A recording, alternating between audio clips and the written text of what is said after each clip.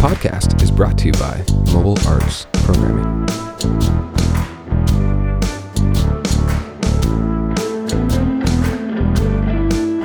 All right, I'm Wes. And I'm John. And welcome back to another episode of Bittersweet Stories. This is the podcast where we jump into the lives of different frontline workers in various social service jobs. That's right. We get a little bit of a taste of their experiences and some of the highs and lows that come along with it. And with that being said, we are joined today with Andrew Bunton. Hi. Yeah, Hello. It's great to have you. Thank you so much for joining us.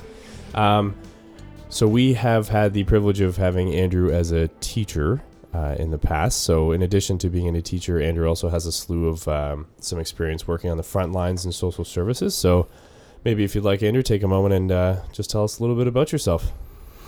All right. Thanks, guys. Good to be here. Yeah. Good to be here again. It was fun teaching you. Mm-hmm. Right. Yeah. So I started working as a child and youth care practitioner. Back in the day, that was called child care worker, and then it was called child and youth worker, and now it's called child and youth care. Yeah, many iterations. Lots of titles, same work. Right. All the different acronyms, right? Yeah. It's an industry full of these different acronyms. Absolutely. Yeah. Yeah. So I kind of fell into the work because I was always interested in through coaching. Wes, I know you do some coaching. Yeah. And through coaching and helping out kids, even when I was in high school, with helping kids out with reading and after-school programs, and spending time at community centers, mostly through sports, connecting with kids. And of course, you know, you spend time with kids long enough, you're not talking so much about this technique or that throwing method. Pretty soon you're talking about it's hard to go home, and I'm not doing so well in school, and trouble with my girlfriend. And anyway, somebody noticed that that this is what I was spending my time doing, and said, you can earn a living at that, right? I didn't even know there was a profession called child care worker. And so started studying at college, and that was the title of the podcast is Bittersweet. So it was bittersweet because the first year went really well. I loved it. I loved learning more about what I was already interested in and just getting better at it. And then it became time to start thinking about second year and planning going forward. And it became kind of apparent that I was in over my head. I was a bit young, and decided to take some time off. So I took a bunch of years off and continued to work in the field, but stepped back from school for a while. What kind of stuff were you doing at this time? I was working in group homes, and I was working in a couple of schools, and Right. And it was good work, and I liked it. It was clear I wasn't going to get anywhere without an education, and Right. And so I kind of caught up with myself, and then continued studying part time, and then that drifted into university, and all the while continuing to do the work, but getting more qualified at it. And it was while I was working at finishing the college diploma that I met somebody who was running a foster home just on our own property, which, you know, with 4 kids in the country, and was working with girls from the city and who needed a break from hard knocks in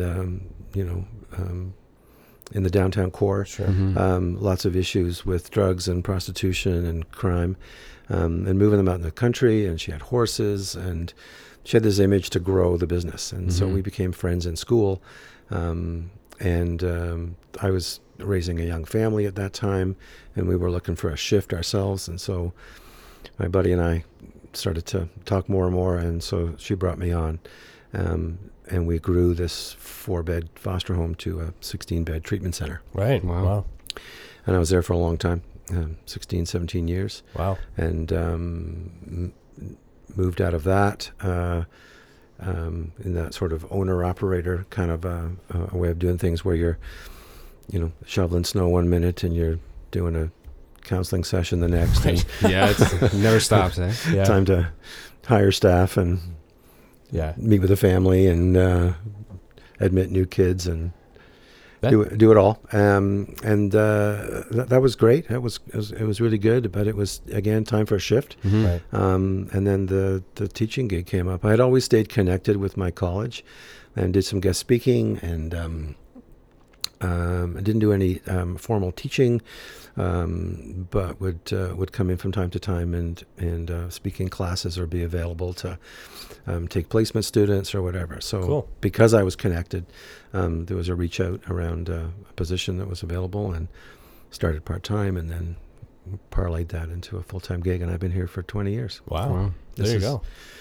almost exactly 20 years this month. Actually, Yeah, congratulations. Yeah. So more or less than when you were sort of finishing your schooling, you began this transition to working in this sort of like rural residential facility, Yeah. care home.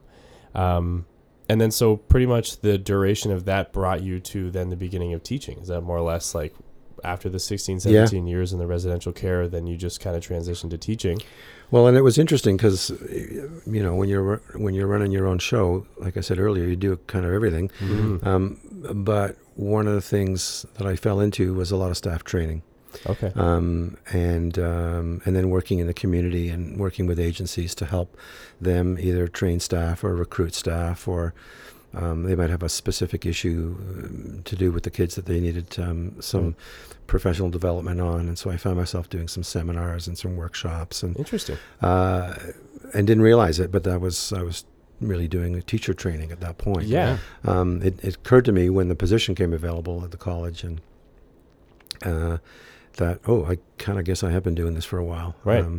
So that's where that came from. Yeah. And it's interesting too, because that's somewhat the same story from when you were younger, and just like, as you said, like kind of connecting with youth sort of through the medium of like sport and kind of activity, and how that ended up making you realize, oh, right, I guess I've kind of already done this. I might as well go to school for it.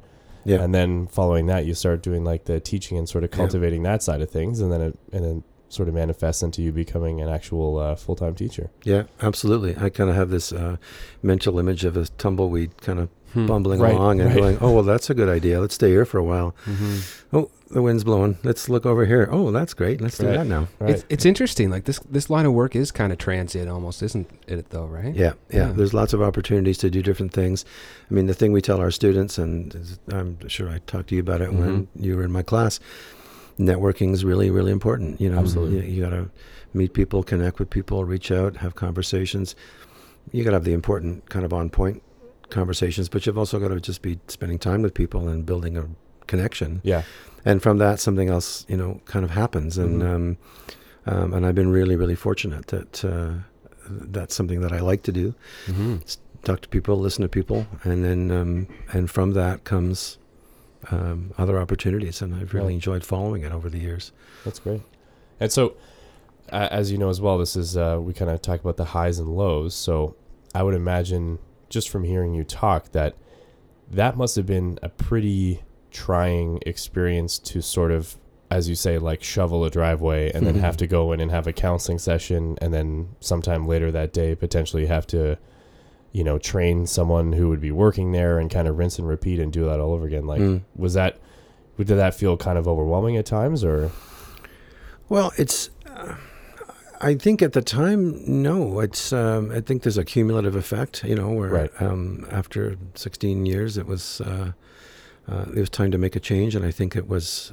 I don't know if I was burned out, but I think I was certainly overwhelmed with things coming at me in kind of an all at once kind of way. Yeah. But at the time when you're in the middle of it, certainly when I was in the middle of that, I was loving it. It was. I loved working with new staff. I loved working with mature senior staff. I loved going out in the community. We were running this little foster home, and we had these adolescent teenage girls, and then pretty soon the Children's Aid Societies that were sending us kids, they stopped sending us kids. The kids were getting younger that were coming into care, and so the director and I, we went on the road, and we went to pretty much every child welfare agency in Southern Ontario, and said if you could build a program, and it was in the country and it's residential and it was going to be long term,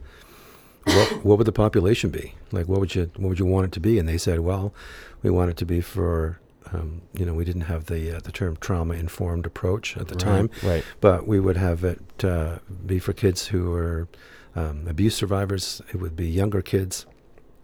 There would be a recreation component. There would be a counseling component. There would be a family element to it. There would be a reintegration. So we just listened to people and said, okay, we'll do that. We'll build the program. And so as we discharged a kid who'd been with us for 5 years who was 18, we would admit a kid who was 14. Right. And then when it was the next time, we would admit a kid that was younger. And pretty soon our kids were preteens and quite a bit younger at times. So we that was very exciting. That was very exciting to develop a program, and that's what you can do when you're a private operator. You can decide what you want. And so we didn't decide, but we got help deciding with the people who would be dealing directly with kids in need. And you had the flexibility then to like give those services, right? Yeah. Absolutely. We just reinvented ourselves. And at that point, the kids became more and more needy. They were, in terms of, psychological, emotional, behavioral issues. And a large component of the program was we had a bunch of horses. And these adolescent girls were dealing with maintaining horses, and they were learning to ride, and the farm aspect was a big part of their treatment. Right. Yeah. As the kids got younger and more needy, it became too much, and so the horses went, and we had a beautiful farm setting, but it was more a space than it was a farm, and it was about creating a safe space for those kids, and so again, we just reinvented that aspect of the program, and that was incredibly exciting to be able to do that and to fill a niche. And then, it just got to be at a point where the program was shifting. When you're a private operator, you need to think about the political climate, the funding, all those kinds of things. And it was time to make a shift. So I actually tried my hand at supply teaching for a while. Just like in a school board, or? Yeah. Just in my local community. I left the position at the treatment center and put my name in. I figured, the phone would be ringing off the hook. Yeah. There was 1 or 2 rings, and then I started doing a little bit of supply teaching and really liked that. Funny story. So I got a call one night. Usually the calls come at 6 o'clock in the morning. Do you want to do this gig? Let's go. So I got a call the night before, and I thought, oh, good. That's just like it to plan. And they said, well, would you be interested in taking a kindergarten class tomorrow morning? And I said, absolutely. Let's go. What's the theme and so we talked a bit about it, and they said, oh, we didn't think you'd want to do it. Most guys don't want to do kindergarten classes. Sure. And I said, are you kidding me? That's going to be fantastic. So I developed some plans. My partner's an art therapist. The two of us sat down and we got a whole lesson plan together for the morning. And I wore clothes that were conducive to sitting on the floor and kind of bright red suspenders and whatever. And it was great. I was looking forward to it. And then I got to school the next morning, and the principal said, we thought about it, and it's just kind of weird, a guy teaching high school, teaching kindergarten. So we put you in a grade 8 French class. Perfect. I don't speak French. Yeah. Right. And the sitting on the floor clothes and the bright red suspenders were very hilarious. Right. To the grade 8 students. So there you go. That's what happened. And I really liked that opportunity too for those few years when I did that.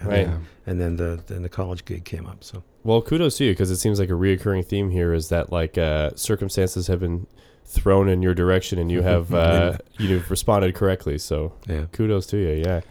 Yeah. It's cool that you kind of found your way into teaching now. Maybe just talk a bit about the relationship between kind of theoretical work and practical work.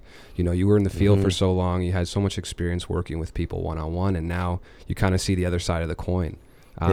And both are important in kind of shaping a child and youth worker, and maybe kind of speak to that a bit. Sure.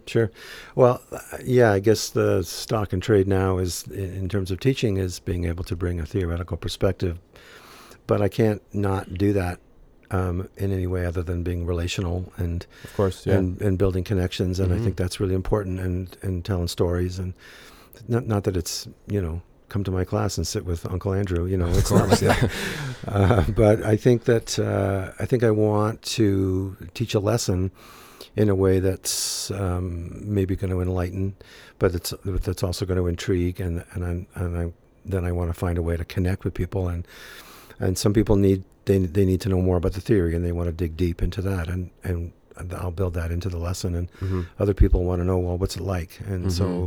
so I want to show people what it's like, and maybe tell a story about that, or maybe ask them what their story is, and how they can relate to the particular theoretical perspective. So I guess what I see now as my role is dealing with people that are on fire about helping, and they need a credential, and they need to sort of backfill their passion with some theoretical, as you say, Wes, some theoretical perspective.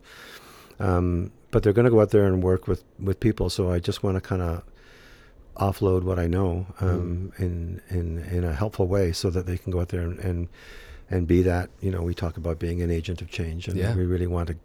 I really want to provide an opportunity for people to learn what they need to learn, so they can go out there and be helpful. And that sort of by extension, I sort of see that I'm helping people help the kids that I was helping more directly. So Right.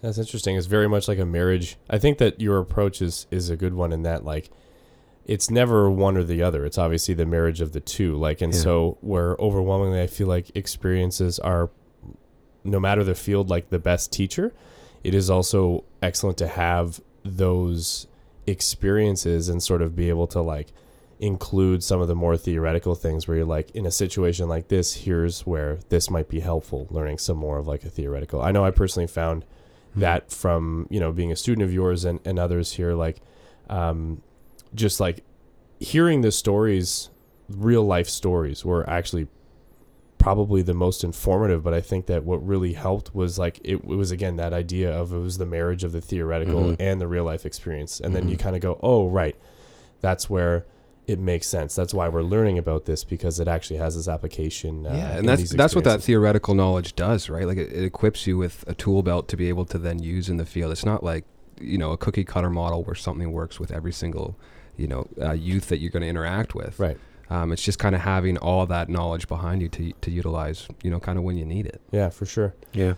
So, and I'm curious to know, not to sort of tread on anything like negative, but in your experiences, whether it's from teaching or with the residential care, like, were there sort of downsides or negatives or things you wish you might have been able to have changed that you were not otherwise able to, or anything that comes to mind? Well, highs and lows. So Yeah, right. Exactly. lots of both in the years. The first thing I thought of was working in the group home, and we had a kid that tried to commit suicide by inhaling gas. Okay. That led to some changes in the way that we, kind of did things around gassing up vehicles on the farm and what have you. Right. So there was that initial impact of dealing with that kid that was so depressed that she tried to take her own life. And also in retrospect, she was an Indigenous kid. And back in the day, I'm not sure we were really servicing those kids in the best way. Right. And now we spend a lot of time trying to think about decolonizing curriculum and trying to, talk about hearing the story. The TRC has really opened up our eyes into the residential school stories and how that impact was. So there was the impact on that kid, and certainly the care that kid needed. The thing that really opened my eyes, though, was that every kid in the house became at risk because, they had all dealt with different issues, and maybe had been depressed at different times in their lives, and maybe had even thought about how they might hurt themselves or end their lives. But this kid actually tried it. So they all became, instantly at risk, an entire group home of, 16 kids. Right. And 30 staff. We're all kind of dealing with the possibility that any kid at any time could, do something to at least hurt themselves, if not die. And it became very real very quickly, and I learned a lot about that kind of critical crisis trauma related care then. But those were dark days. Right. Those were really dark days. And that kid left the group home for a while and was hospitalized, but then came back and kind of continued with her care. And that was the good news story. Right. That's great. And I learned a ton from it. So right. And it's interesting again where like that theme of the marriage of theoretical and real life experience, where for those youth that were there, they may have heard about or thought about suicide, but then actually being in an experience where that was something that they encountered, it's like, whoa, this is actually like a real thing. And I think probably for you as well, from running the residence, that like also for you to be like, okay, wow, this is a big deal that now we're forced to contend with, and like thinking about all of the sort of repercussions from that one single action, and just thinking about everything like pretty differently. Like that would be that'd probably make you shake in your boots. Yeah, quite a lot. That was a game changer. Yeah, that was a dark day. I learned a lot, and hopefully you've used it over the years. And that's a story I tell in class. I may have said it to you, to you fellas in class. But it's definitely a reality check that I think that's really important, and that's kind of what I want to talk about when I'm in class. So we talk about.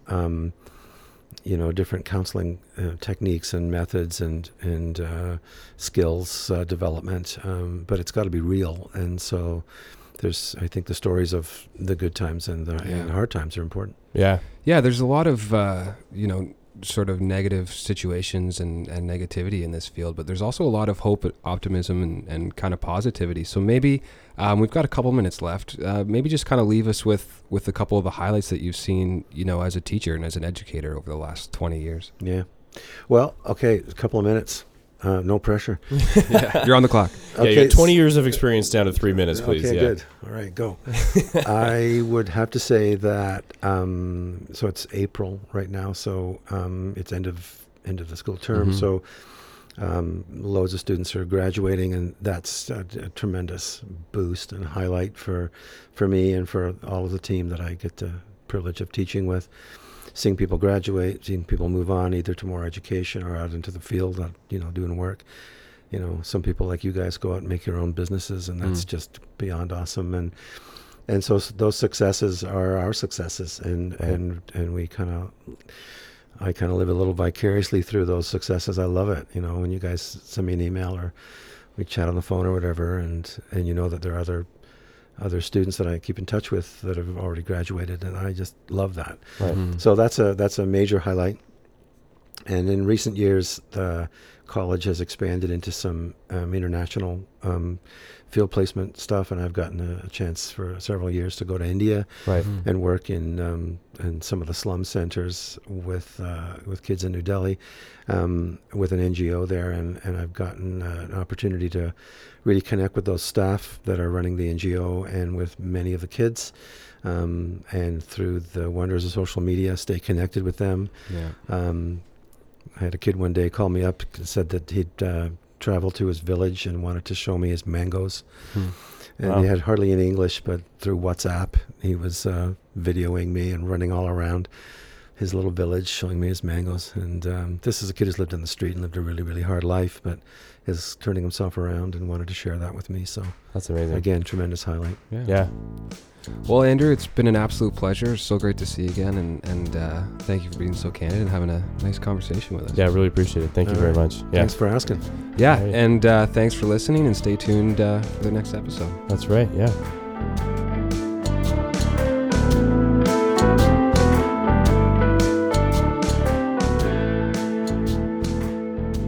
Mobile Arts Programming, or MAP for short, brings the recording experience to you. If your agency or organization is interested in exploring the positive outcomes of writing and recording music, please visit our website at mobileartsprogramming.com.